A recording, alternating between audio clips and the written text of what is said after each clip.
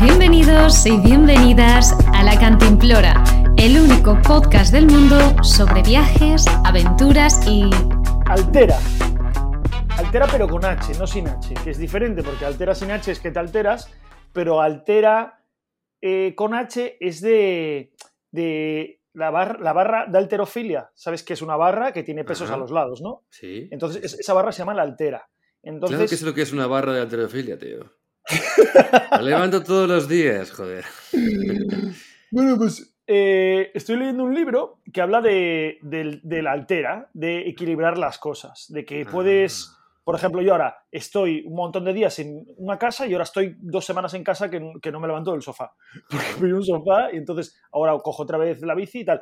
Y hablo de la altera, del equilibrio, porque el podcast pasado no me preparé una mierda, pero este me lo he currado. Ah, muy bien, ya era hora. Entonces, pero esto es la vida es así. En la vida hay que alterar, pero con H. No alterar sin H. Perdona un momento, porque si me estás diciendo esto, quiere decir que obviamente van a venir más podcasts sin preparación. ¡Hombre! Claro, porque hay que alterar las cosas con H. Hay que alterar con H, porque si no lo altero con H, tú te alteras sin H. Mira, yo eso en mi pueblo lo llaman huevones. Huevones, ¿sabes lo que llaman en mi pueblo huevones? ¿Qué? A los huevos grandes. Pues también, es que es lo mismo. Porque los tienes muy gordos tú. Con todos ustedes, bienvenidos. Bueno, pero primero, bienvenida, querido oyente, querido oyenta, Bienvenido. a la Cantimplora. A la Cantimplora, el podcast de viajes y de todo lo que ha dicho Rosalía al principio.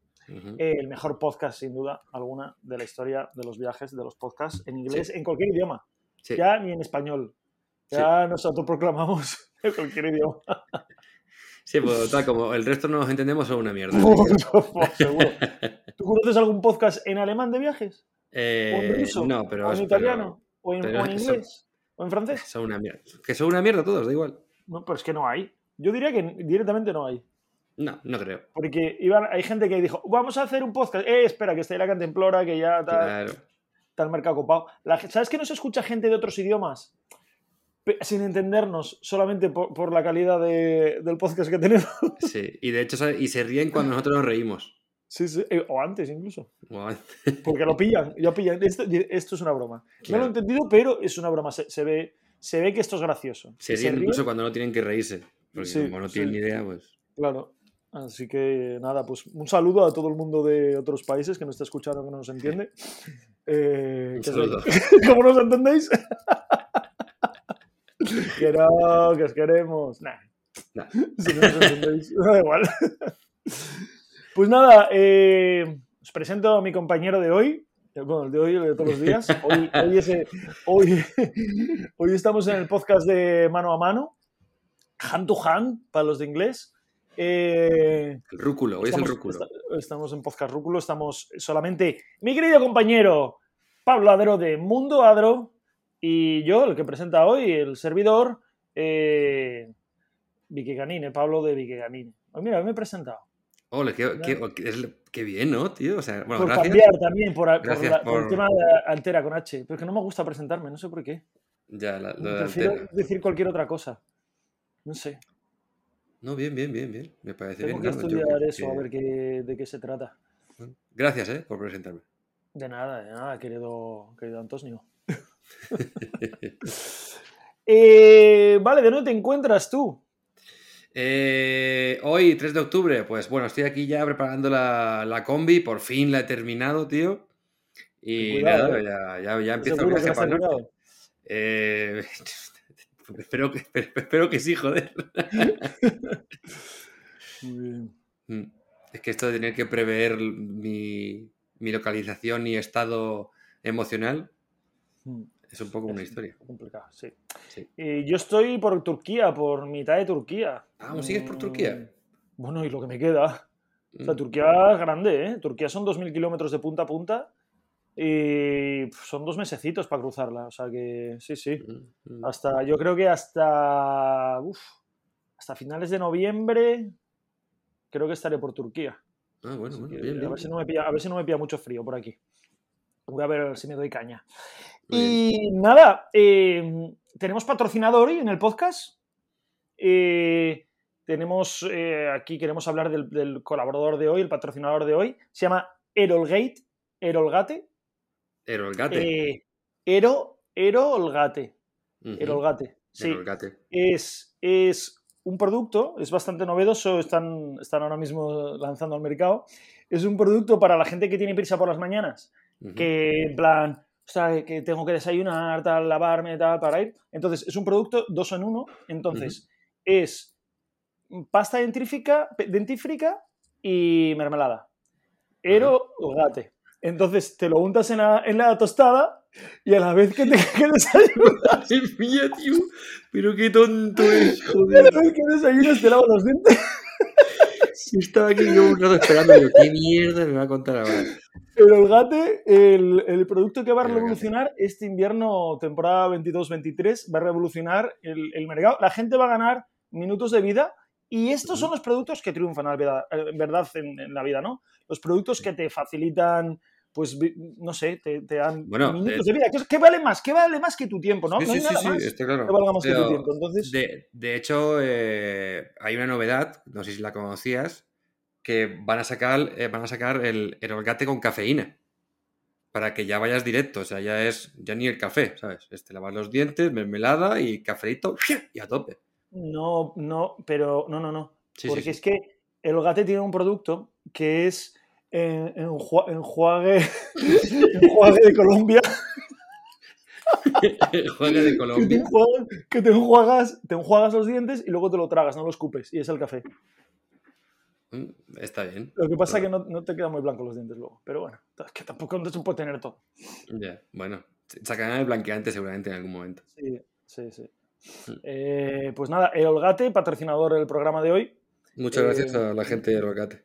Muchas gracias. Y ya sabéis, cualquiera que se quiera anunciar en este podcast, pues que se ponga en contacto con nosotros y le cederemos, por el módico precio de €1, cederemos aquí unos minutos. €1 dijimos el primero. El primero, sí. El segundo €2, el tercero 4. Vamos a ir duplicando, sí. No, aquí la gente que ponga billetes, sí, no, yo no. Bueno, vamos duplicando, vamos así poco a poco duplicando. Hostia, pero poco a poco duplicando, entonces, sí, vamos a ver.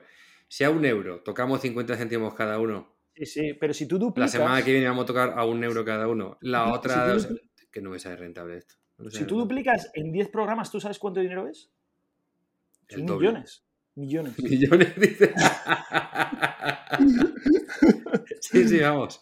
Vamos a borrar. Tú empiezas a duplicar. Mira, vamos a hacer la cuenta ahora sí sobre la marcha. El primero es 1, el segundo es 2, el tercero es 4, luego 8, luego 16, luego 32, luego 64, luego 128. Pablo, o sea, 1, 2, 3, 4, 5, 6, 7. En 8 programas ya estamos ganando a €128. Ya, pero es que... En 8 programas. Ya, pero es que eso ya es el año que viene y eso es la siguiente temporada, así que... No. Vale. Lo siento, pero...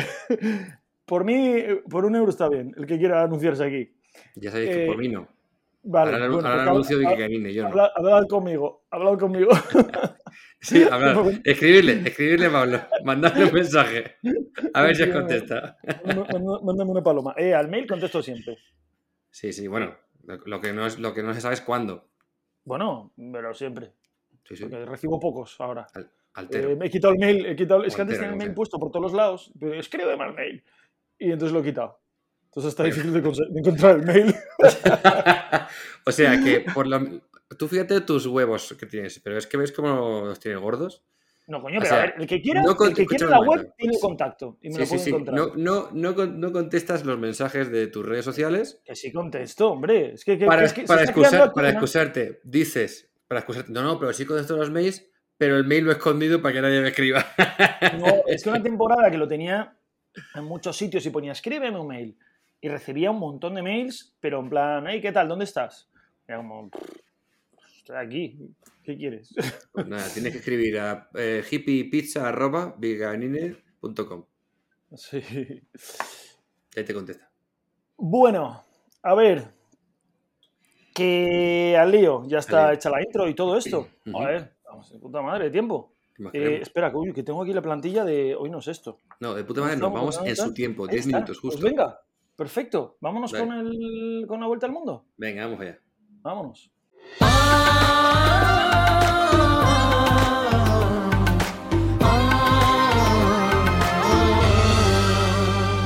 La vuelta al mundo por fascículos. Bueno, bienvenidos a la vuelta al mundo. Tenemos hoy un país nuevo, como novedad de cada capítulo.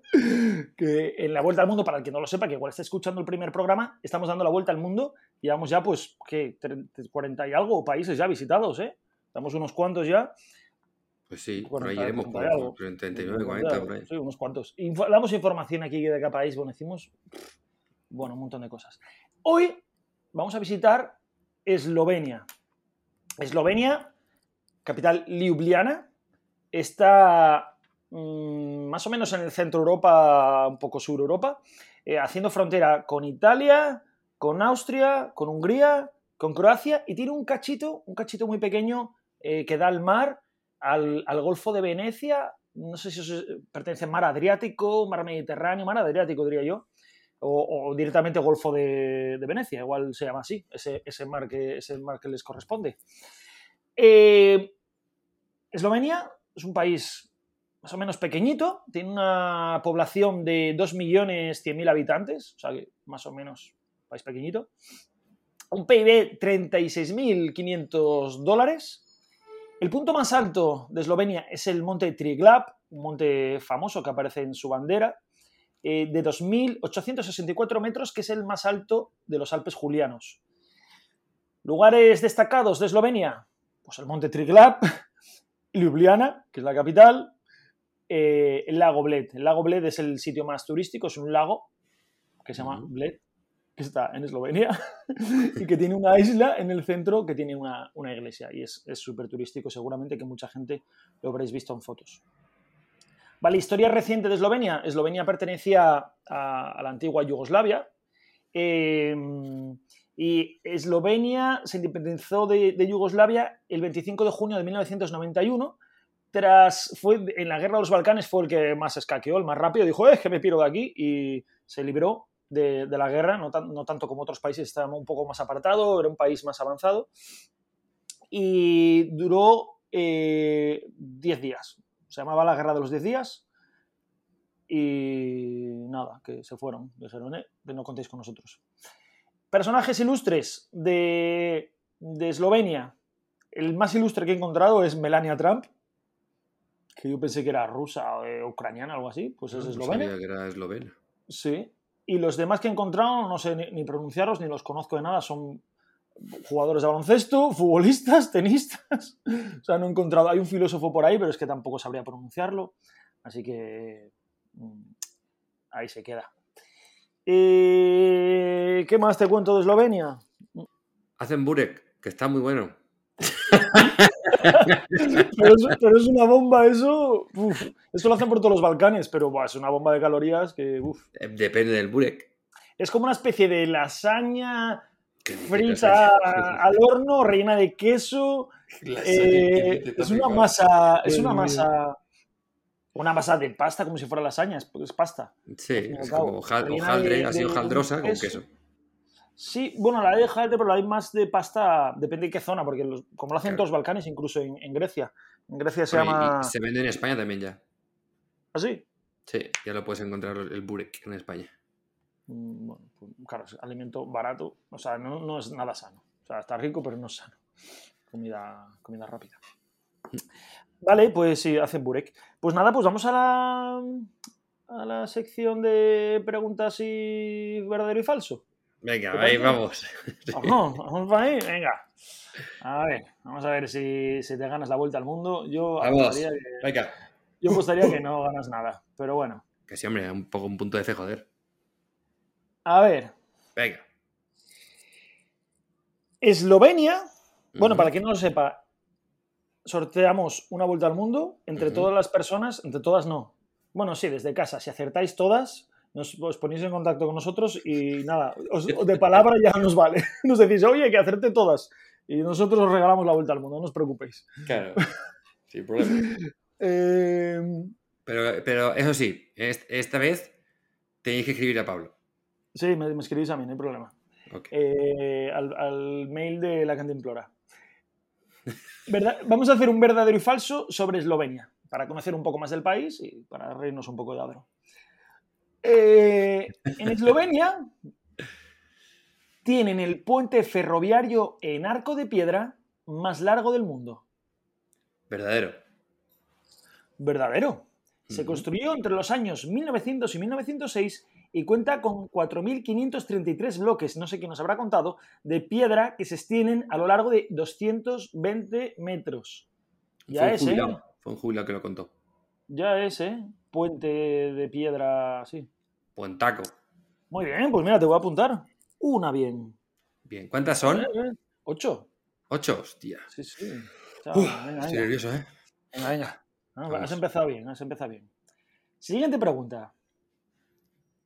Debido a su característica formación rocosa calcárea cubierta de sedimento vegetal, en su gran mayoría con capa arbórea, más de la mitad del país está cubierto de bosques, en Eslovenia no existe ninguna cueva conocida hasta el momento. ¿No existe una qué, perdona? Ninguna cueva conocida hasta el momento. No, eso es falso. ¿Es falso? ¡Falso! ¡Correcto! ¡Es falso! Claro. En Eslovenia hay más de 10.000 cuevas. Agüita, loco. 10.000 cuevas. Y la cueva más famosa es la Postojna. Claro. Pues ya está, ahí tienes el dato. La Postojna, tengo una foto 10.000 cuevas, ¿eh? En la en un cueva país Postojna. pequeñito vas caminando y te caes en una cueva. Sí, tienes que tener cuidado. Sí. Yo estuve ahí y perdí una zapatilla. Sí, normal. Pues estará en una cueva seguro.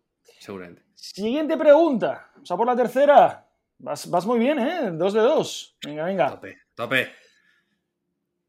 En Eslovenia hay 2,3 millones de personas, pero se hablan 46 dialectos diferentes. ¿Verdadero o falso? A ver cómo era esto. 46 me parece excesivo. Yo sé que se hablaban dialectos, esto sí que lo sabía, pero 46 me parece mucho. Voy a decir ¿Verdadero falso. o falso? Falso. ¡No! ¿Es verdadero? Se hablan 46 dialectos en un país de ¿Estás flipado, 2,3 millones de personas. O sea, lo más fácil es que te encuentres a otro y no lo entiendas. Pero será muy parecido, no me jodas. Si es un dialecto, sí será parecido, pero será algo diferente, ¿no? Si no, no sería... O sea, yo recuerdo que sí, que hay como diferentes dialectos, ¿no? Pero 46, tío. 46, qué locura. ¿Dónde has sacado ese dato? Por una página. No, esta sí que lo vi en varias páginas, ¿eh? Estuve mirando... Hoy contrasté información y hay páginas que ponen una cosa, otra página pone otra, sobre lo mismo, diferente, no sé. Bueno, pues es que depende de quién lo haya dicho y quién se haya copiado. Sí. Y luego hay otras páginas que lo traducen directamente de páginas inglesas y está traducido, mal traducido, y es como, ¿qué me pones aquí? Esto está mal. Hostia, ¿cuánto daño ha hecho el SEO? Sí, y el Google Translate. Siguiente pregunta. ¿Para qué? Si yo no voy a ganar la vuelta al mundo, yo ya no quiero jugar a esto. Bueno, pero para conocer más de... Otro juego que pueda ganar cosas. Un poco más del país. Venga. La diversidad biológica de Eslovenia es muy alta y tiene más de 600 especies de animales. Perdona, 900. A ver, 600 o 900. Es que ya, claro, 900. Me estás intentando engañar. 900. Hombre, es verdad que es... 900 especies de animales. ¿Pero del reino animal? Bueno, especies animales, pone aquí. Falso, 900 no puede ser, eso es falso. ¿Por qué? Porque lo digo yo. ¿Hay más o menos? Hay menos. Di un número. O sea, si lo aciertas, te la doy. Es que si es especies... Es que yo creo que se acercará más a 600 que a 900. ¿Sí? Vale. La diversidad biológica del país es alta con el 1% de los organismos del mundo en el 0,004% de la superficie de la Tierra. Tiene un total de 24.000 especies animales. Es que eso no está bien. Esa pregunta no está bien hecha. Hombre, no está bien hecha, dice. No, ese dato no lo tengo yo muy claro. 24.000 especies animales. Tiene mucha diversidad porque tiene muchos climas distintos. Como tiene costa... Por lo tanto, he acertado. He dicho que era falso. Sí, pero tú dijiste menos. Así que nada, empezaste muy bien, pero ya estás cagándola mucho. No, pero no he acertado, ¿eh? No, me has acertado, perdona.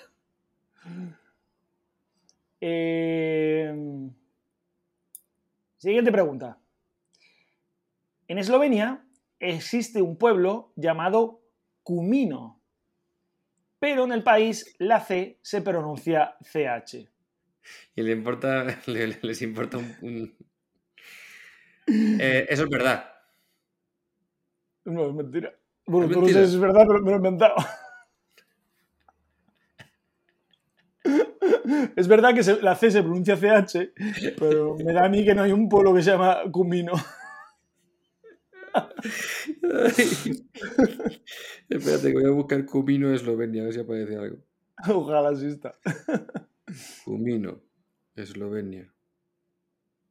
Hostia. No jodas. Venga. Siguiente pregunta. Oh, En la isla de Bled... Espérate. Espérate, que creo que es un plato de comida. ¿Pero de dónde? De Eslovenia. Kumino. Espera. Entonces, ¿qué pides? ¿Para comer? Give me a Chumino's plate.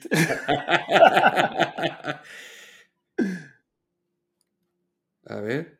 Es que, joder, he abierto eso y me aparecían todas referencias de comida. Pero a lo mejor será porque por el puesto Kumino de cominos, ¿no?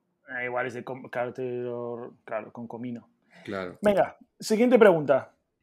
Ah, no, pues mira, es una salchicha que se llama comino. Una salchicha que se llama comino. O sea, una salchicha que se llama chumino, en verdad, de allí. Ay, Dios mío. Uf. Muy bien, me gusta. Bueno, pues nada. Pues que aproveche. Venga, que aproveche. Me he comido una salchicha. Ya está, para. Venga, sí, siguiente, venga.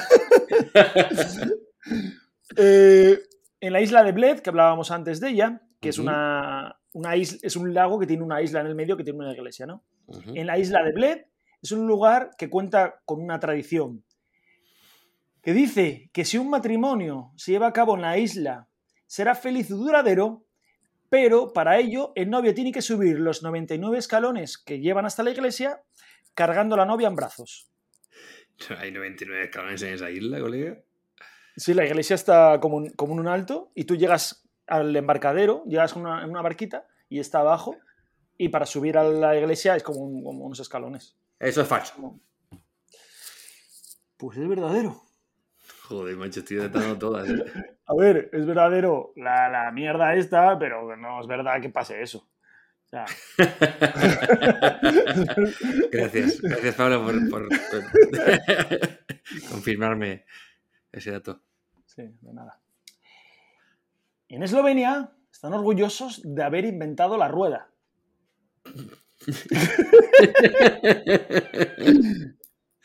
¿Hasta aquí es la pregunta ya? ¿Verdadero o falso? Falso.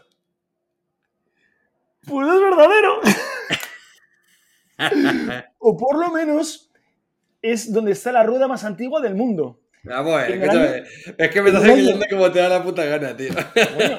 Bueno, inventar la rueda es donde la rueda más antigua del mundo, de momento está ahí. O sea, de momento inventaron la rueda. Ay, Dios mío. En el año 2002, los arqueólogos encontraron una rueda de madera enterrada en las marismas a unos 20 kilómetros al suroeste de Ljubljana.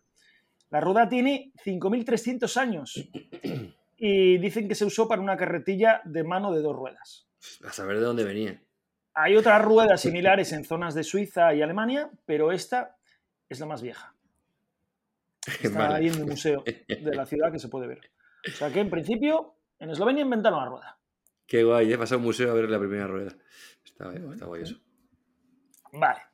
Siguiente y última. O sea, has acertado 2 de 7. Bueno, a veces nos has engañado como 3, más o menos, o sea...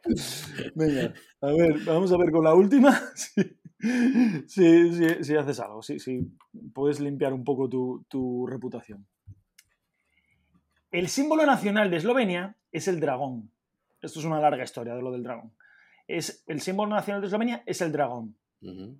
Hay varias esculturas en Eslovenia, hay un puente con dragones, y tú has estado allí, ¿no? Sí. ¿Has visto el puente de los dragones? Supongo, no sé, no me acuerdo ahora. Bueno, pues nada, hay muchos dragones por todos lados. Uh-huh. El símbolo nacional es el dragón, con lo que este país tiene un conflicto diplomático con Georgia desde hace siglos, porque el símbolo de Georgia es San Jorge, matando al dragón. Distintas asociaciones protectoras de dragones se manifiestan cada año en la capital y realizan una representación artística en la que el dragón pelea con San Jorge y en esta ocasión gana el dragón. El problema de esta celebración es que Eslovenia es un país mayoritariamente religioso y la Iglesia no acaba de posicionarse respecto a la festividad. ¿Verdadero o falso? Bueno, acabo de recordar lo del puente de los dragones. Sí que estaba ahí, que son unos dragones que mueven la cola si pasa una virgen o no sé qué movidas. Sí. Vale. Pues teniendo en cuenta, yo diría que verdadero. Lo acabo de inventar. Pues me encanta la historia, tío. Sí, me parece muy gracioso que los países se enfrenten unos a otros por los símbolos absurdos, como que mi símbolo es un dragón, no, el mío es San Jorge matando al dragón. Hostia, pues a mí la historia me ha encantado, tío. Yo hubiera ido a que se comen a San Jordi. Sí, que ¿no ves que cuando hicimos, ¿qué fue? Escocia tenía rivalidad con Inglaterra y en el escudo sí que salía el animal, ¿cómo era? Había algo en los escudos de animales. Que, ¿te acuerdas de esto? ¿Te acuerdas cómo era la historia? Era algo así como que Inglaterra tenía no sé qué animal, creo que en Inglaterra. Yo es que después de que terminamos el podcast, yo lo borro de mi cabeza. Todo lo que ha sucedido en esta hora pues, la no borro. sé, pues el que quiera saberlo, que voy a buscar los podcasts de Inglaterra y de Escocia, creo que era. Y Escocia tiene un animal que se comía al animal símbolo de Inglaterra, o algo así. Pero Inglaterra ahora mismo no me suena que tenga animal en el escudo, pero bueno. No sé. Alguna historia. Me quiere sonar, pero no sé ni de qué.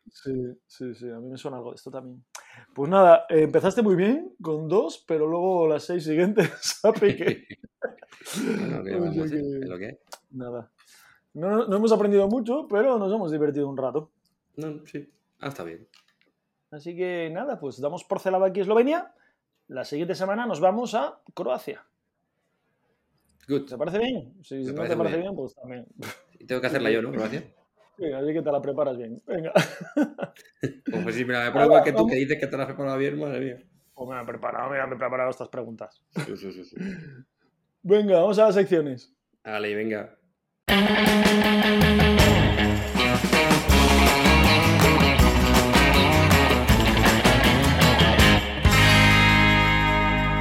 Las batallitas de Pablo. Bueno, después de las risas que nos hemos echado, yo por lo menos, ahora va una sección un poco... Hoy traigo una sección un poco bajonera, sí. Como sabes... Música de bajón. No, es un poco triste la sección, pero me ha parecido muy interesante y quiero compartirla. Como sabes, y como mucha gente sabe, me gusta mucho Nino Bravo y las canciones de Nino Bravo. Y hoy vengo a hablaros de una canción de Nino Bravo, de la historia de una canción de Nino Bravo, que me enteré hace poco de la historia real, y es una canción que todos conocemos, la canción del Libre, y bueno, pues me apetecía compartirla porque me pareció bastante curioso. Me la han pasado por WhatsApp y es una captura de pantalla y no sé de dónde ha salido esto. Es una captura de pantalla de una página o de algo así, entonces solo está el texto, no sé la fuente de dónde viene, si es una web o alguien lo ha escrito, pues lo siento mucho, pero no puedo darle la referencia. Bueno, como ya sabéis, en este podcast todo siempre igual es un poco... Sí. Bueno, leo. La canción Libre de Nino Bravo está inspirada en la historia de Peter Fechter, un jovencito de poco más de 18 años, casi 20, como dice la canción, tiene casi 20 años y ya está cansado de soñar. De poco más de 18 años, que fue el primer alemán que intentó saltar en 1962 el recién estrenado Muro de Berlín.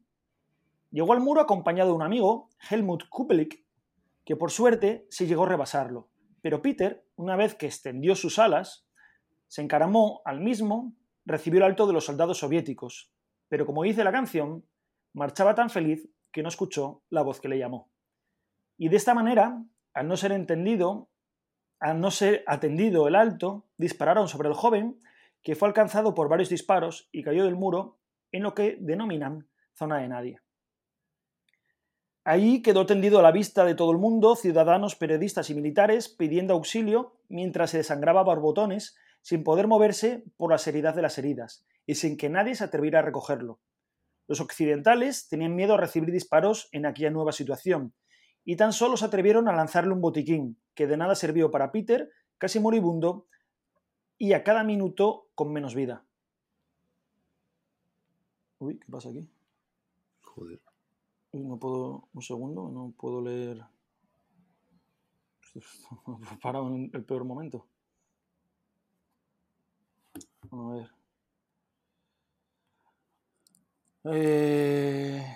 Los rusos, a los que pertenecía la zona muerta, aguantaron unos interminables 50 minutos de agonía del joven hasta que procedieron a recogerlo. Momento que queda recogido en una foto que acompaña el texto, pero aquí no hay vídeo y yo no he visto ni la foto ni nada. O sea que, hay una foto por ahí, por lo visto, del momento. El pueblo berlinés que presenciaba la escena gritaba a ambos bandos que remediaran la muerte de aquel jovencito, pero nadie hizo nada. Incluso las fuerzas occidentales impidieron que ningún civil acudiera a ayudarlo.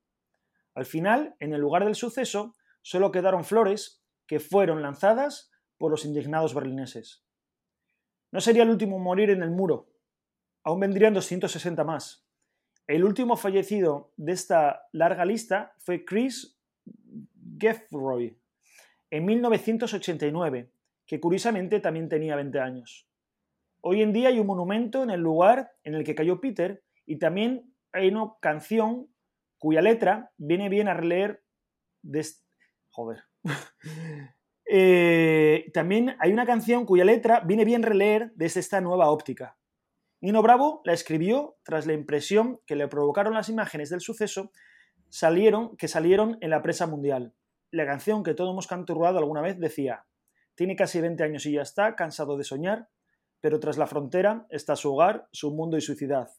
Piensa que la alambrada solo es un trozo de metal, y está aquí cortado, pero bueno, todos conocemos la canción, cómo continúa.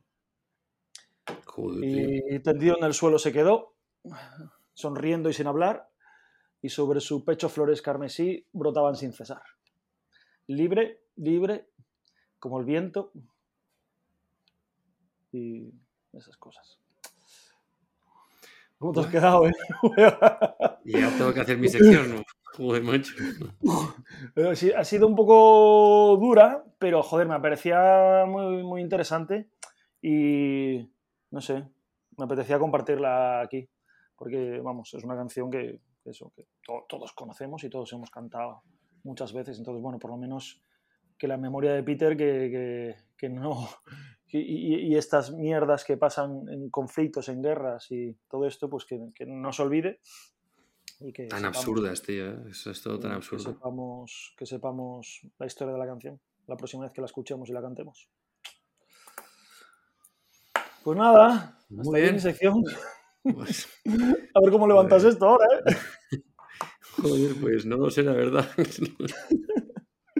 Venga, vamos contigo. Yo, give it a stage in a minute, I'ma eat you. El profesor is in the house, let me teach you. I could defeat you with two hands tied and have you waking in the hospital like, who am I? La chapa de Adro. Pues nada, yo... Joder, que... Se me ha quedado el cuerpo, colega. Esto se avisa, cabrón. Bueno, te había avisado que era un poco bajonera. Sí, ya, pero hostia, pero no tan bajonera. Yo digo, venga, voy a preparar una sección un poco chorra pero es que ahora, claro, ahora voy a parecer el tonto de los dos. Tranquilo, que el resto del programa ya lo parezco yo. Bueno, venga, va. Vamos a... Yo he traído un poco de historia humana. Hoy voy a hablaros del noble arte del cagar. Hoy vamos a hablar de...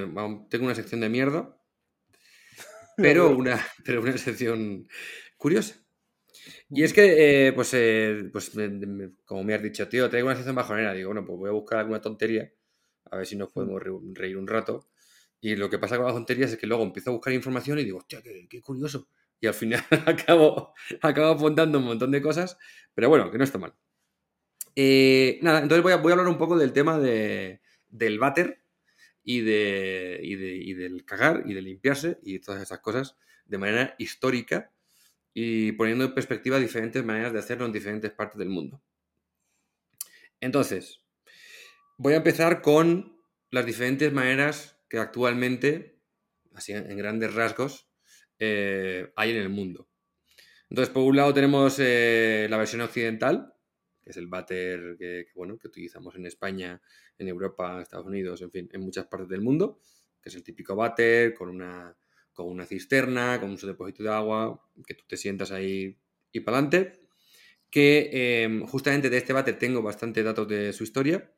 Lo inventó un tal John Harrington, hay que decirlo así porque era de Inglaterra, que era un poeta de la corte de Isabel I, y en 1597 desarrolló el primer váter primogenio para que la reina pudiera cagar allí. 1597, ¿eh? 1597. Lo que pasa es que el sistema era un poco... A ver, no era lo mejor del mundo, ¿vale? Así que bastantes años más tarde, un tal Alexander Cummins, un relojero escocés, en el 1775 decidió ponerle a ese váter que inventó John Harrington, le puso una cisterna para que, digamos, porque el váter anterior, en fin, se acumulaba, aquello olía, era un desastre. Era así muy guay, pero no. Entonces, era una silla con un agujero. No, tenía todo su sistema de agua y toda la historia, pero no drenaba, se acumulaba el agua, bueno, era una historia un poco asquerosa. Entonces Alex Cummins hizo este método de cisterna para que el agua, cambiase. Lo que pasa que pues también era demasiado rudimentario, entonces había que taparlo para que el olor no saliera, bla, bla, bla, bla. Luego, Joseph Bramah, unos pocos años después, evolucionó un poco más el váter para que tuviera un sistema de que no se dé olor, con la típica S que vemos, ¿no? El sifón. El sifón, exactamente. Y finalmente fue Thomas Abitchi, el que desarrolló la caída del agua en espiral para que limpiara toda la pared del váter y hiciera ese torbellino y se fue a todo por el diseño anterior. Hasta ahí tenemos un poco la historia del váter. Luego, como dato curioso, el váter portátil que todos conocemos ahora y que normalmente lo relacionamos con algún tipo de fiesta, evento, festival. El químico este. Ajá, el típico váter así. Sí que es... Sí. Pues resulta que fue un váter que se desarrolló en 1940, cuando estaba la Segunda Guerra Mundial, y se desarrolló para que para ponerlo e instalarlo en los artilleros navales. Estaba aquello de gente construyendo barcos para la guerra y dijeron, chato, ponme aquí un baño que... ¿Artilleros o astilleros? Astilleros, perdón, lo he oído mal. Astilleros navales. Y luego ahí ya, después de la guerra, pues empezó a comercializarse. En los 70, cuando empezó la fibra de vidrio, entonces empezaron a hacer para diferentes eventos y ahí ya empezó un poco el boom que conocemos del váter portátil. Esto es lo que se refiere a váteres. Yo tengo una curiosidad. Dime. Una curiosidad con esto de los váteres. Venga. Y es que a cada país que vas, los modelos cambian. Es como que hay una marca que es la marca del país, el diseño del país, y te vas a otro país y cambia. Y no es que sean muy buenos. O sea, los de España, de lo que tengo visto de váteres, es de lo mejor. Porque estoy de acuerdo contigo. un váter bueno es en el que tú te levantas y el váter está como te lo encontraste. Pero hay muchos váteres por ahí que, madre mía, ¿qué ha pasado aquí? O sea, que el diseño no está bien hecho y que Sí, de hecho, fíjate que justo hoy que hablamos de Eslovenia, Austria y tal, muchos váteres tienen como una repisa. una repisa, que es en plan, dejas aquí tu mierda para que la puedas ver en seco y luego ya tiras y se va por el agua. Y es como... Sí. y Sí. Tienen como un escalón, por decirlo de alguna escalón. manera, que se queda ahí Sí. posado. No cae al agua, como en No. España, que cae el ping. Sí. Aquí cae en la repisa y luego el agua, con suerte, se lo lleva todo. Exacto. En Pero España es está el curioso. beso de Neptuno que llaman. Y... Pero Eso en no tiene. Eslovenia no. En Eslovenia oyes el plop y luego pues Eso es puedes más ver. seco. Cae, Sí, bueno, seco. Semihúmedo. sí, Húmedo. húmedo, húmedo. Pues como cuando te echan el puré en el plato, suena. Sí, podemos, bueno, y si nos vamos al menos bajo mi experiencia, en países más como en México, por ejemplo, a mí me sorprende mucho que como que acumulan mucha agua con muy poca fuerza. Entonces Sí. pulsas y aquello empieza a dar vueltas y vueltas y vueltas. Y a veces Sí. se queda dando vueltas y dices, bueno, pues tendré que volver a tirarte la cadena porque no se va. Sí, la verdad que los váteres de España funcionan muy bien. Sí, sí. Porque con poco agua, el sistema de cisterna que tiene funciona súper bien. Sí. ¿Vas a hablar de los turcos? Sí, voy a hablar de todos. Vale, Pero ya vale. que estamos con estos váteres, recuerdo un váter en Costa Rica, en el refugio que hay en Chirripó, en la montaña más alta de Costa Rica. Tienen un váter de estos, pero está utilizado para que utilice el mínimo de agua. No recuerdo la cantidad que era, pero era muy poca agua. Oye, y funcionaba increíblemente bien. Y como ellos no tenían agua, estaba pensado para el refugio, para que utilizara el mínimo. No recuerdo la cantidad, pero era muy poco. Y tirabas y era como Sí. súper eficiente, era en plan... Y ya. Y de hostia. Hostia. Era como los váteres de los aviones, algo así, tío. Estaba guay. En Francia estuve en uno que era así. Que era como caía todo el líquido, Mm. o sea, como que tenía como una compuerta, se rellenaba y cuando estaba todo relleno de agua, todo ahí en una piscina, de repente se abría la compuerta y hacía y se iba. Era como en un apartamento muy pequeñito, entonces yo no sé, igual no tenía espacio para sistema tradicional y era algún tipo de sistema más moderno, especial para espacios pequeños o yo que sé, un apartamento así reformado. Entonces era así un poco parecido a eso que tú dices. También funcionaba con muy poco agua. Muy Bueno, habrá curioso. que ver si España está entre los mejores del mundo. Bueno, efectivamente hay más métodos. Este era el típico de estar de cuclillas y el agujero. Curiosamente, muy criticado, sobre todo por Occidente, como que es muy guarro y no sé qué. Porque además suele ir asociado con que no se utiliza papel, sino que se utiliza agua para limpiarse. Y a mucha Bueno, gente puedes le... utilizar lo que quieras. Sí, ya, pero de normal, culturalmente, en esos Ya, países sí, no se utiliza papel, se utiliza más agua. Un sí, cubito o lo que sea.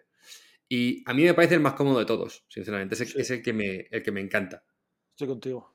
Porque llegas ahí, te agachas, hasta luego Lucas y cero problemas. Sí, sí. Es más, yo cuando estoy por ahí veo que hay uno de esos, digo, de puta madre. O Sí, yo sea, también. porque si no, los otros, No, haces es un como, rollo. "Buah, Aparte, prefiero ir atrás del arbusto". al campo. Sí, yo también. Estoy contigo.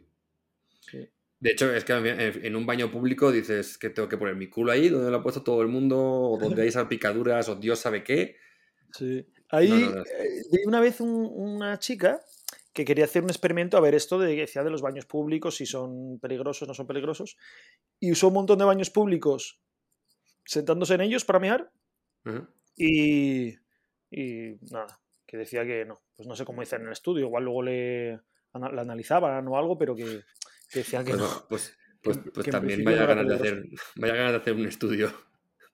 Ya, con tu propio cuerpo. Claro, voy a sentarme en un montón de baños públicos a ver qué pasa. Sí. Pero ¿sabes lo que pasa que hacen, sobre todo las mujeres? Que se ponen de pie sobre la taza. Ujú. Que es cero recomendable, desde aquí que nadie lo haga. Hay váteres que se pueden llegar a romper y yo he visto imágenes de Ah, sí, váteres sí, rotos. sí. ¿Lo has visto alguna vez?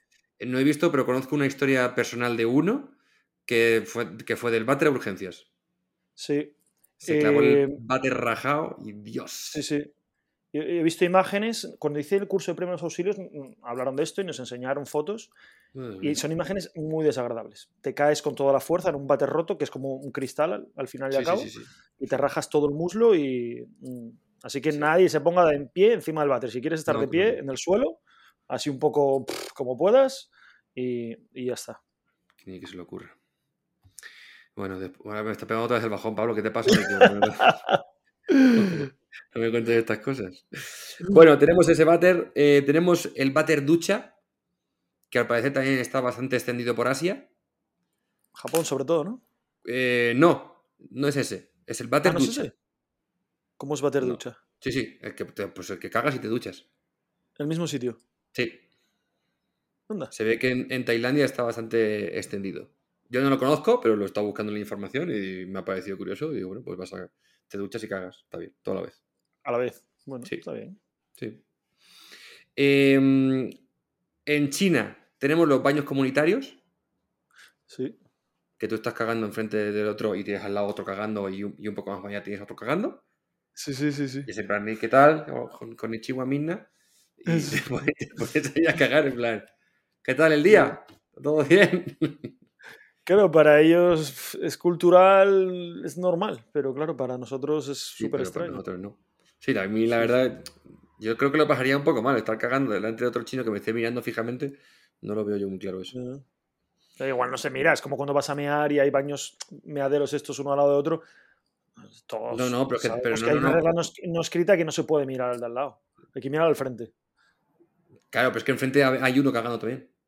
Ya, bueno, eso sí. Pues hay que mirar yo qué sé, igual hay que mirar al suelo. Al suelo. No sé cómo se funciona allí. No sé, no tengo ni idea. Luego está el típico japonés, este súper moderno, con el chorrito, y que está calefactado, está calentito, y tiene diferentes chorritos, músicas, luces, incluso secadores, para después. Le das al botón de... Claro. Si te mojan, que te sequen, ¿no? Y luego te seca, total, que te tiras ahí como 3-4 de hora en el váter. Ya. En plan, oye, cariño, ¿sales ya? No, un poquito más. Es que tengo que limpiarme un poco más porque este chorro me está gustando mucho. Este calorcito ahora en invierno me viene muy bien. Luego está lo de cagar en el campo, que hay países que está muy extendido, por ejemplo en Mongolia. En las grandes estepas realmente no existen váteres como tal. Y lo que hace la gente pues es pues ahora vengo, voy al baño y se alejan hasta que lo ves tamaño pulguita. Y entonces ves cómo se agacha, caga y vuelve. Ese es el váter más típico ahí en Mongolia. Y luego como última cosita, que en el mundo camper está cogiendo bastante auge, aunque de momento sigue siendo muy caro, y es una gran solución que yo espero que ojalá se vaya extendiendo. Hace unos años inventaron un váter que es incinerador. ¿Para la furgo? Está pensando para las casas, pero ya hay furgos grandes de gente con pasta que se lo está metiendo en sus autocaravanas y furgonetas y demás. Eso primero tiene que deshidratar y... Sí, eso tiene que consumir batería de la hostia. Pero me parece, fue una de las ideas que se llevaron a cabo para reducir la contaminación del agua, porque uno de los mayores problemas que hay con todo esto de cagar es que somos tan cazurros que realmente lo estamos haciendo en el agua y estamos contaminando el agua, que al final es lo que bebemos y con lo que regamos nuestra comida y damos de beber a los animales y otras miles de cosas más. Entonces, como es un grave problema realmente a nivel mundial, el tema del agua contaminada con mierda, así de claro, se desarrollaron diferentes inventos y uno de ellos que ha cogido más fuerza, todo esto, por cierto, está Bill Gates detrás de estas movidas, de estos inventos. Fue él el que estuvo ahí poniendo pasta para desarrollar y pagar a diferentes personas, ingenieros que desarrollaran diferentes tipos de váteres, incluso reciclaje, en fin. El tío está muy metido en este tema. Y bueno, pues uno de esos es el que más popularidad está cogiendo, es esta de incinerador, que en principio tú tienes que cambiar las cenizas cada 3 meses, más o menos. Y no utiliza nada de agua. Entonces es súper ecológico. Qué curioso, ¿eh? Sí. Y la verdad que a mí me parece un inventazo. O sea, eso sería lo ideal, que espero que en un futuro todo el mundo... consume eso? Bueno, no lo sé. A lo mejor tampoco es tanto, no te creas, porque al final supongo que utilizar unas resistencias o algo e ir a deshidratando poco a poco, en fin, no lo tengo muy claro, pero vamos. Ya, que funciona. Lo que pasa es que ese váter ahora mismo, por lo último que yo vi, está alrededor de los 4.000 euros. Toma ya. Bueno, estos japoneses que tienen el chorrito, por ahí se andan, creo, ¿eh? No lo sé, no tengo ni idea. O sea que... Pero bueno, me parece una buena solución medioambiental, que espero que en algún momento se instale en todos los lados, porque sería genial. Bueno, y hasta aquí las diferentes váteres. Y ahora voy a... ¿Tienes Quiero alguno añadir más? uno, Ah, sí, venga. váter seco, Ah, bueno, que sí. también se está usando en las furgos y en las casas. Tengo un amigo que además es oyente del podcast, Nacho. ¿Qué pasa, Nacho? Venga, sigue trabajando. Nos escucha trabajando. Dale caña, Y... Nacho. Venga, Nacho, vale. Y se han construido un domo y en el domo, como no tenían mucho espacio, pues pusieron un váter de estos secos y les gustó tanto que ahora se están haciendo una casa ya grande y van a poner también un váter seco en la casa. Sí. Sí, la verdad que ese se me ha pasado, no lo he comentado, pero es verdad que el váter seco también está teniendo bastante éxito en el mundo camper. Y, por ejemplo, tanto en Estados Unidos como en Canadá y Alaska, en las carreteras, en estas grandes carreteras largas, enormes, de kilómetros y kilómetros y kilómetros, hay váteres secos en la carretera. Entonces paras No, y...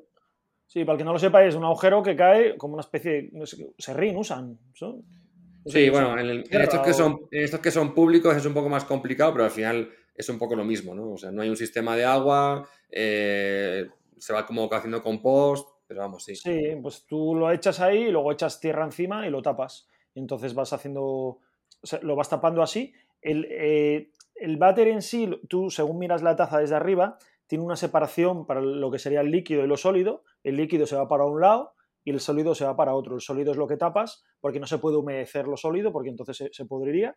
Pero lo sólido, al echarle el serrín o tierra, no sé muy bien lo que se echa, se va resecando y por lo visto dicen que no sale nada de dolor y se está usando en furgos también ahora. Hay gente que lo está poniendo en las furgos, que es mucho más ecológico que los váteres químicos, más barato y funciona perfectamente, por lo visto. Sí. De hecho, que este dato se me había pasado, el primer váter como tal inventado o pensado como el que utilizamos en España, lo desarrolló Henry Moule, que era un obispo inglés, y lo inventó antes que el de John Harrington de 1597 y era un baño seco, era con tierra. Ajá. Ponía una capa de tierra, cagabas. Y de hecho yo ese lo he utilizado también, ese tipo de baño seco, y para mí es uno de mis favoritos. Porque utilizas un cubo, pones una capa de tierra con hojas o con hojas secas o lo que sea, haces tu caquita. Lo recomendable es no hacer pipí en el mismo sitio. Sí, Por sí. eso los baños secos tienen separador. Y tienes otro cubo con tierra. Entonces entierras tu caca y lo dejas ahí. Y la tierra se come el olor. No huele nada. Sí. Huele a tierra. Entonces, cuando ya pues, has cagado varias veces, yo qué sé, pues, 2 o 3 veces o 4, depende del cubo. O 10, un cubo grande. Sí, no sé. No, bueno, no sé. Yo en mi casa un par. Cuando tienes el cubo lleno por la mitad y tal, pues nada, simplemente vas al campo y lo echas a un montón, un agujero, y al final es tierra con compost ya mezclado y pues si hay animalitos, hay lombrices, hay tal, no huele nada, es todo súper natural, Sí. es una maravilla. Lo que no estoy seguro es que si esto creo que no se puede usar para compost para luego la huerta, ¿eh? Yo diría que no. El humano creo que no se puede usar para la huerta, ¿eh? Para compost. Dependerá de lo que comas. Yo diría que no se puede. No lo sé. No sé por qué. No sé por qué me Pues suena las que no. Por aguas, las las aguas bacterias fecales, o... las aguas fecales se utilizan para regar que da gusto la comida. ¿Las fecales humanas? Sí, hijo, sí. Sí. Sí. Pues no sé. No sé. Sí. No tengo ni idea. Esto lo estoy diciendo así un poco porque me suena, pero no, aquí no tengo ni idea. No sé, yo creo que sí se utilizan, ¿eh? De hecho, diría que los restos de las depredadoras, el material seco creo que se utiliza como compost y cosas así, como fertilizantes y movidas. Sigue hablando y voy buscándolo yo mientras. Tienes Vale, más muy cosas, bien. ¿no? Bueno, nada, simplemente ya para terminar, pues bueno, que realmente normalmente pues el agua ha sido una de las cosas que más se ha utilizado para limpiarse, pero que siempre ha habido otras relacionadas con la naturaleza, pues lo típico de las hojas, cantos rodados, musgo, algas, corteza de coco, pues depende de tu región. Cuando ibas a cagar al campo, pues te limpiabas con una cosa u otra. Y que realmente esto de utilizar papel para limpiarse fue inventado por los chinos. El primer papel higiénico fue por los chinos, que eran como unas hojas de papel. En el siglo XIX fue cuando en Occidente empezó a utilizarse el papel, pero no fue hasta más tarde cuando en Estados Unidos desarrollaron el típico rollo de papel higiénico. Así que aquí tenéis datitos. Muy bien. Estoy leyendo aquí cosas que, a ver, esto hay que leerlo con más calma, pero habla de que igual no, por bacterias y virus, debe estar compostado durante bastante tiempo, entonces igual sí, pero luego aquí te dice que no, porque no se puede utilizar para compost restos de carne, pescado, huesos, estiércol de animales domésticos. Claro, pues te decía que depende de la alimentación, que a lo mejor si eres vegetariano es más fácil que... No lo sé, no sé. Bueno, que el que lo quiera hacer, que lo mire bien y ya está. Y ya acabaste con la sección porque yo quiero decir más cosas de esto. Tengo un par de cosillas. Bueno, pues puedo decir un par de cosas más. Sí, Yo en la venga, vale. Furgo, bueno, ahora se venden unos urinarios plegables, que lo puedes encontrar en Amazon, que son así muy graciosos, como los venden como urinario de emergencia, tanto para mujer como para hombre, y que toda la vida pues los camioneros han utilizado botellas vacías y cosas así, y que yo cuando empecé a esto del furgoneteo, nada, lo llamé Tupper Piece, pero es una palabra en inglés, que es tupper, lo que pasa es que se dice tupper, y peace de paz, era como el tupper de la paz, pero se dice Tupper Ah, Piece. pero ¿es una cosa que existe o es el nombre que te has inventado tú? No, me lo inventé yo, Vale, vale. el Tupper Piece. Pues el de la paz. Y es un bote simplemente, es un bote para rellenar y ya está. Y como última cosa que tengo que decir de todo este tema es que la gente que le pone a los váteres, a las tapas, fundas de pelito, Uf, bordados, ganchillo y cosas así, uf, esa gente debería de hacérselo mirar. uf. Desde aquí mi recomendación psicológica, porque Sí, me parece tan horrible y tan sí, y asqueroso. antihigiénico. Tan antihigiénico, sí, sí, sí. Por favor, quitaros eso del váter. Que esos tuppers, hay algunos que tienen que parece como peluche. O sea, Sí, sí. uf, uf, No, uf, no. uf. Sí, sí. Yo sé de uno que tenía Vale. una cosa de esas y era como, por favor, qué asco. Estuve una vez en una casa, tenía uno que era horrible. Era como unos lazos y unas cosas. Era Sí, sí, madre sí, mía. tío, qué cosa más fea. Yo quería añadir, por una parte, antes que estamos hablando lo del baño turco, que son estos que no hay taza, que tienes que estar en cuclillas, Ujú. que esa manera es la forma más natural de ir al baño, porque favorece el tracto intestinal de las heces. Entonces, por ir al baño sentados como lo hacemos habitualmente, pues puede haber gente que tenga estreñimiento, o puede que cueste más o que cueste evacuar las heces bien. Entonces, es mucho más Hemorroides, por sano, ejemplo, hemorroides o no desarrollo de sé, hemorroides. historia, es mucho más sano hacerlo de cuclillas. Y Ujú. hay como unos taburetes que se pueden poner que lo puedes comprar para tu casa, que lo pones delante del váter, entonces estarías como de cuclillas. Usas tu váter normal, pero estarías como puesto como de cuclillas. Sí. De hecho, me parece Eh, eso, por ejemplo, me parece súper absurdo. Aquí en México también lo he visto bastante, que lo venden de hecho y la gente se lo pone en casa. Y es en plan, tío, ¿por qué no inventas un váter bajito? En lugar de vender luego una especie de taburete que encaja con el váter para poner los pies en alto. Es que me parece todo tan absurdo. Es claro, como, pero los que hacen los váteres y los que hacen los taburetes no son los mismos, diría yo. Y con hombre, el tiempo, yo ahora mismo, si me hiciera una casa, lo pensaba alguna vez, yo creo que me pondría un váter turco de estos en el suelo y a tomar por culo. Eh, yo creo o que en todo caso, no. uno muy bajito. Ah, uno turco, de esos. Bien, En el bien. suelo y ala. Y ya está. Yo creo que De pondría hecho, uno de fíjate, esos. yo diría que los váteres viejos, los más viejos, en plan, pues en la época de nuestros padres, abuelos y cosas así, de algunos pisos de estos que son ya que no están reformados y tal, yo diría que la gran mayoría son muy bajitos en comparación con los de ahora. Uf. No sé, ya lo mediremos. No lo sé. Si alguien quiere dejar un comentario al respecto, Sí, podemos que lo mide, alguien que analizar haga un estudio que los mide y que nos diga. Sí. La chica esta Y que se sentaba en todos los váteres, que nos diga. sí, sí, que lo haga. Y ya para acabar, si no tienes nada más que decir, quiero decir un poco qué hay que hacer a la hora de ir al baño en la naturaleza, porque no es me voy ahí, dejo el pastel y me voy y ya está, y tan amigos.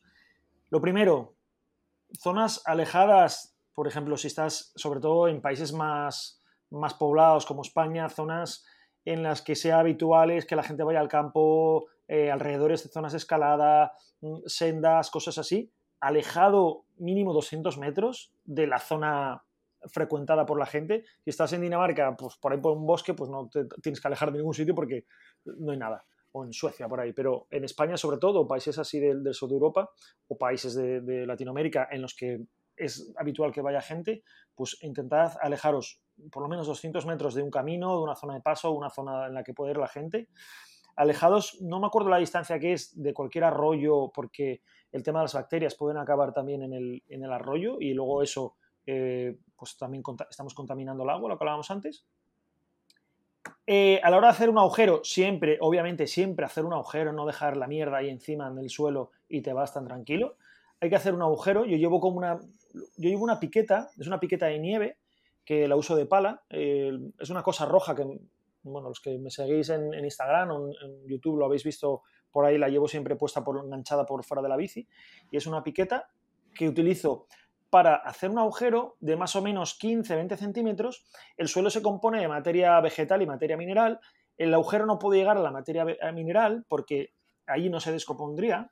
Entonces tienes que hacer el agujero y más o menos en la parte vegetal del suelo, que es donde están todos los bichitos y donde está la humedad, donde se va a acabar descomponiendo. Porque si no, si lo haces, por ejemplo, entre dos piedras, eso no se va a descomponer, se va a resecar ahí y va a quedar ahí por la eternidad. Entonces, también eso, importante, y siempre taparlo y dejarlo bien tapado, que nadie quiere luego ir por ahí y ver tu mierda. ¿Vale? Pues nada, pues... Eso. Bueno, yo como, ya aprovechando como referencia, yo utilizo una pala de jardinería, sí. También muy sencilla, súper barata, y normalmente calculo un palmo, más o menos. Sí, un palmo más o menos, que lo entierres. Lo de enterrarlo también es para que, si pasan perros por ahí, porque alguna vez, alguna zona en la que he estado, tengo que tener cuidado con las perras porque los perros les gusta la mierda humana. Entonces, a veces, en alguna zona que por aquí puede ser que esté gente, zonas de picnic y tal, y a todas las perras porque sé que se van a ir y se lo van a acabar comiendo. Y es bastante asqueroso que te venga el perro masticando mierda. Por encima viene masticando y relamiéndose las encías, que debe ser como si fuera crema de cacahuete, que es así como denso. Qué asco visto tanto, tío. Porque vienen, o sea, yo si vienen de comer mierda lo sé por viendo cómo se relamen. Y es como, entonces, comida. Ay, lo siento mucho, señores y señoras oyentes y oyentos. Pues nada, pues mira que te ha salido una sección al final muy interesante, ¿eh? Pues es lo que te he dicho, que estaba buscando una sección chorra y al final he empezado a informarme y digo, joder, pues qué interesante todo esto. Así que no... Sí. Mira, una curiosidad. En los países árabes que no utilizan papel, que utilizan agua, se lavan con la mano izquierda. Entonces, la izquierda no le des a nadie la mano izquierda. Ni vayas a comer con la mano izquierda porque es un poco feo. Si le vas a dar a alguien la mano izquierda... Sí, ¿sabes? De hecho, comen con la mano derecha. Sí, y comer con la mano izquierda es como algo feo. Porque claro, es como... Es un guarro, tío. ¿Eso que tienes ahí que es nocilla o qué es? Sí.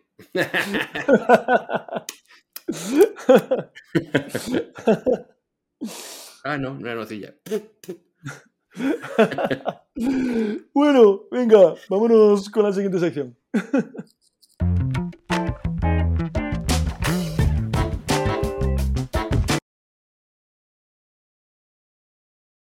Vale, pues estamos ya en la última sección, la penúltima sección, comentando comentarios. Querido compañero Adro, ¿qué comentario nos traes por ahí? ¿Tienes algo jugosillo? Pues tengo, no sé cómo explicarlo, tengo un comentario que no puedo leer. Vale, muy bien. ¿Y qué hacemos? No, resulta que tengo, o sea, Creo que fue ayer. Sí, ayer me parece. Ayer recibo un comentario en Instagram, me escriben por privado, no voy a desvelar el nombre de la persona por respeto en este sentido, pidiéndome disculpas por el comentario que me había dejado en YouTube. En plan, no, lo siento, tal. ¿Pero lo había escuchado aquí en la Cantimplora o como...? No, un comentario que me había dejado en mi canal, en YouTube. Sí. Entonces, había escrito un comentario y al día siguiente me estaba pidiendo disculpas por el comentario que me había escrito en YouTube. ¿Y el de YouTube lo puedes leer? No, porque ese comentario entiendo que YouTube lo ha borrado. ¿Ah, sí? ¿Tú no lo has leído? Yo no lo he leído. Ajá. Entonces, hay dos versiones. O lo ha borrado YouTube, o esta persona lo borró después sin tener plena conciencia de que lo había borrado. Y básicamente al final lo que me confesó es que iba muy borracha y se ve que puso un comentario en plan que si te agarro te espatarro. No jodas. Entonces se ve que era un mensaje muy subido de tono, en plan muy hot, en plan te voy a violar si te veo por la calle con la furgoneta. Y se ve que luego se arrepintió, lo borró, me pidió disculpas, pero no se dio cuenta que sí lo había borrado, tal, que yo leí el mensaje, pero me llegaban las disculpas del mensaje, del comentario, y me ha hecho mucha gracia. Pero claro, luego al pedirte perdón por decir eso, claro, si no te has enterado por un lado, te enteras por otro.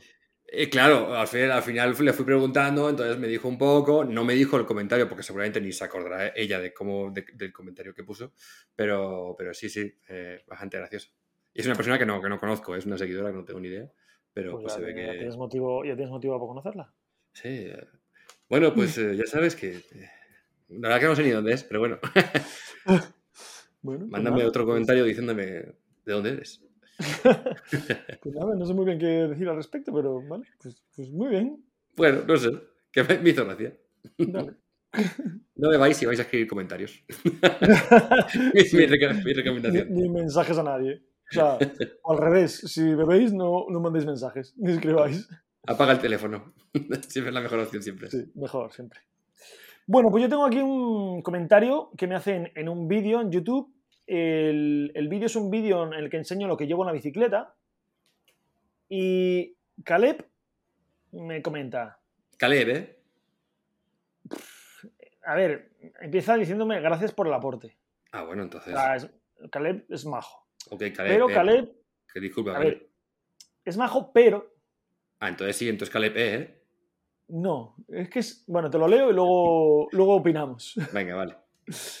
Caleb dice: gracias por el aporte. Deberías. Oh, ya estamos. Ya estamos. Eso ya no me ha gustado un pelo. Ya, Caleb. No me digas lo que tengo que hacer, Caleb, ¿eh? No me digas lo que tengo que hacer. Tú no eres mi jefe ni nadie para decirme lo que tengo que hacer. Deberías de hacer un vídeo con los requisitos de fronteras de cada país. Así es. Claro que sí. ¡Ay, Caleb! Se queda tal. Ya está. Ese es su comentario. No dice luego nada, por favor, nada así. No. Deberías hacer un vídeo, porque igual me apetece ir un día a un país, yo qué sé, a Mozambique. Claro. Voy a ver el vídeo de este chaval que me explica cómo los requisitos para ir a Mozambique. Y claro, una cosa es los requisitos siendo de un país, pero claro, siendo de otro país los requisitos cambian. Entonces debería hacer, es como una combinación de números. Que es como, hay 180 países más o menos, 180, 190 países más o menos. Pero no hay 180, 190 requisitos, porque siendo distintos países, pues multiplica 180 por 180, pues ¿cuánto da? Y que luego encima va cambiando, que luego eso hay que actualizarlo, porque de repente uno entra en conflicto con otro, uno cambia, de repente uno se hacen amigos, otro, entonces... Sí. Bueno, yo, a ver, deberías hacer otro canal para ese contenido. Porque es que te va a ocupar demasiado tiempo, tío. Vídeos diarios y al resto de mi vida. Sí. No, claro. Y a ganar dinero, ¿eh?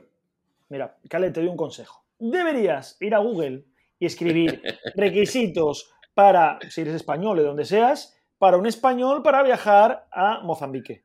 Y ahí pues vas a encontrar un montón de información. O te vas a la página de la embajada de tu país y te miras a ver los requisitos, la embajada del país en tu país o lo que sea. No voy a hacer un vídeo de eso. Pero es que mola más ver un vídeo con un pavo con 2 perras diciendo: ¿qué pasa, aventureros? ¿Tienes pensado cruzar a Mozambique y eres de España? Bueno, pues este es tu vídeo. Sí, pero vamos, querido Caleb, olvídate. Claro. Y al principio del vídeo recuerda decir: por cierto, si eres de otro país, aquí arriba te dejo en la descripción la serie completa para entrar en Mozambique. Sí. Y si eres de Mozambique, te dejo aquí la descripción de cómo entrar en Mozambique siendo de Mozambique. En fin. Y abajo el link donde puedes comprar pasaportes de segunda mano. Pasaporte, sí. ¿Quieres un pasaporte? Venta de pasaportes. Será buen negocio, sí. O fotos de estas digitales, cobrar una pasta por hacértela. Tienes el negocio montado. Caleb, gracias, tío. Pablo, la verdad que estaba últimamente muy perdido, no sabía qué hacer con el YouTube y le acabas de dar una idea de la hostia. Sí, va a ser que no. Hoy, hoy, claro, cuando vea la gente este vídeo igual he subido más, pero hoy he subido un vídeo que hacía 3 meses que no subía y ya se me han quitado otra vez las ganas de subir vídeos. O sea, sí. Es que YouTube es... ¿Pero lo has publicado ya y todo? Sí, lo he publicado ahora un par de horas, 3 horas. Mira, te voy a decir... Pues a mí no me ha avisado. Mira que soy tu fan y estoy suscrito y le doy a la campanita y le pido al dios YouTube que me avise y no ni me ha avisado. Pues mira, para que sepáis, para que la gente lo sepa, hay un ranking de tus últimos 10 vídeos publicados que se ponen del 1 al 10, ¿no? En función de las reproducciones que tienen esos vídeos. Entonces, claro, nosotros publicamos un vídeo y ese vídeo puede está el número 5 de 10. Quiere decir, de los últimos 10 vídeos, pues en reproducciones está en el número 5. Pues claro, está en el número 10 de 10, el último vídeo que he publicado. No es que sea muy buen vídeo, lo reconozco, es un vídeo un poco churrero, pero claro, se te quitan las ganas de dedicarle un montón de horas para publicar un vídeo que se queda en el número 10 de 10, que tiene unas reproducciones de nada, que ganas con el vídeo 8 euros, pues mira. Es que encima YouTube acompaña ese dato con una frase que te dirá: sigue intentándolo o algo así. Pues mira, no me pone nada. Ni frase te pone. Hostia, sí, a veces pone: el rendimiento está siendo más bajo del habitual. Sí. Sí, te dice eso y te dice: algo tiene que estar haciendo mal, revisa un poco cómo lo haces. Ese plan, vete a la mierda, YouTube. ¿Sabes? Sí, no sé. Y lo bueno es que ahora estos últimos que he subido me han subido un poco los números, pero que sigue siendo una mierda. De hecho, creo que ninguno ha llegado al número 1 del puesto del top 10 ese. Y te dice: vas bien, sigue así. Digo: vas bien, cabrón. La madre que te parió. Maldito YouTube. Maldito YouTube. En fin. Venga, vámonos con la última sección. Y hasta aquí nuestra sección de desahogos de youtubers. Sí. Venga.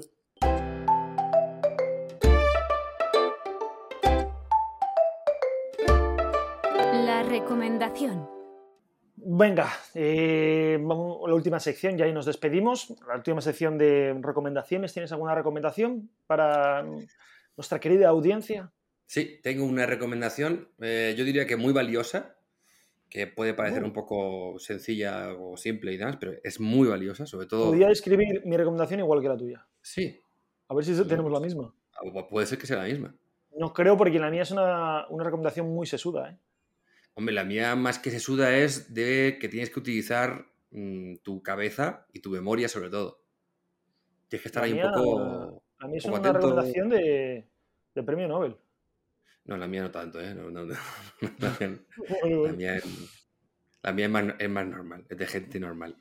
Vale. Bueno, pues venga, dila. Bueno, simplemente es cuando vayas en tu coche y por lo que sea, pues ha caído un chaparrón, llueve, tal, te mojas o se te moja la ropa, en fin, esas cosas. Cuando luego aparques el coche en casa, recuerda siempre sacar esa ropa mojada del coche. Porque si no, lo que suele suceder es que esa ropa se queda encima del sillón del coche, húmeda. Al día siguiente, muchas veces suele hacer sol, aquello se empieza a calentar el coche, que hace un microclima dentro, donde se medio pudre la ropa mojada más el sofá. Entonces, cuando vuelves al día siguiente o a los 2 días a coger tu coche, ¡Dios! Eso huele que apesta más no poder. Ese olor no se va. Tienes que dejar el coche con las ventanillas abiertas, dándole el sol para que desaparezca el olor y tarda una semana en desaparecer ese olor. En fin, es como si de repente abres la bolsa de un gimnasio. Es lo mismo. Así que, nada, simplemente que os acordéis. Cuando tengáis ropa mojada, sacarla del coche. Le ha pasado a un amigo, ¿no? Sí, a un amigo, a un conocido. Han conocido Un amigo de un amigo. El primo de un amigo.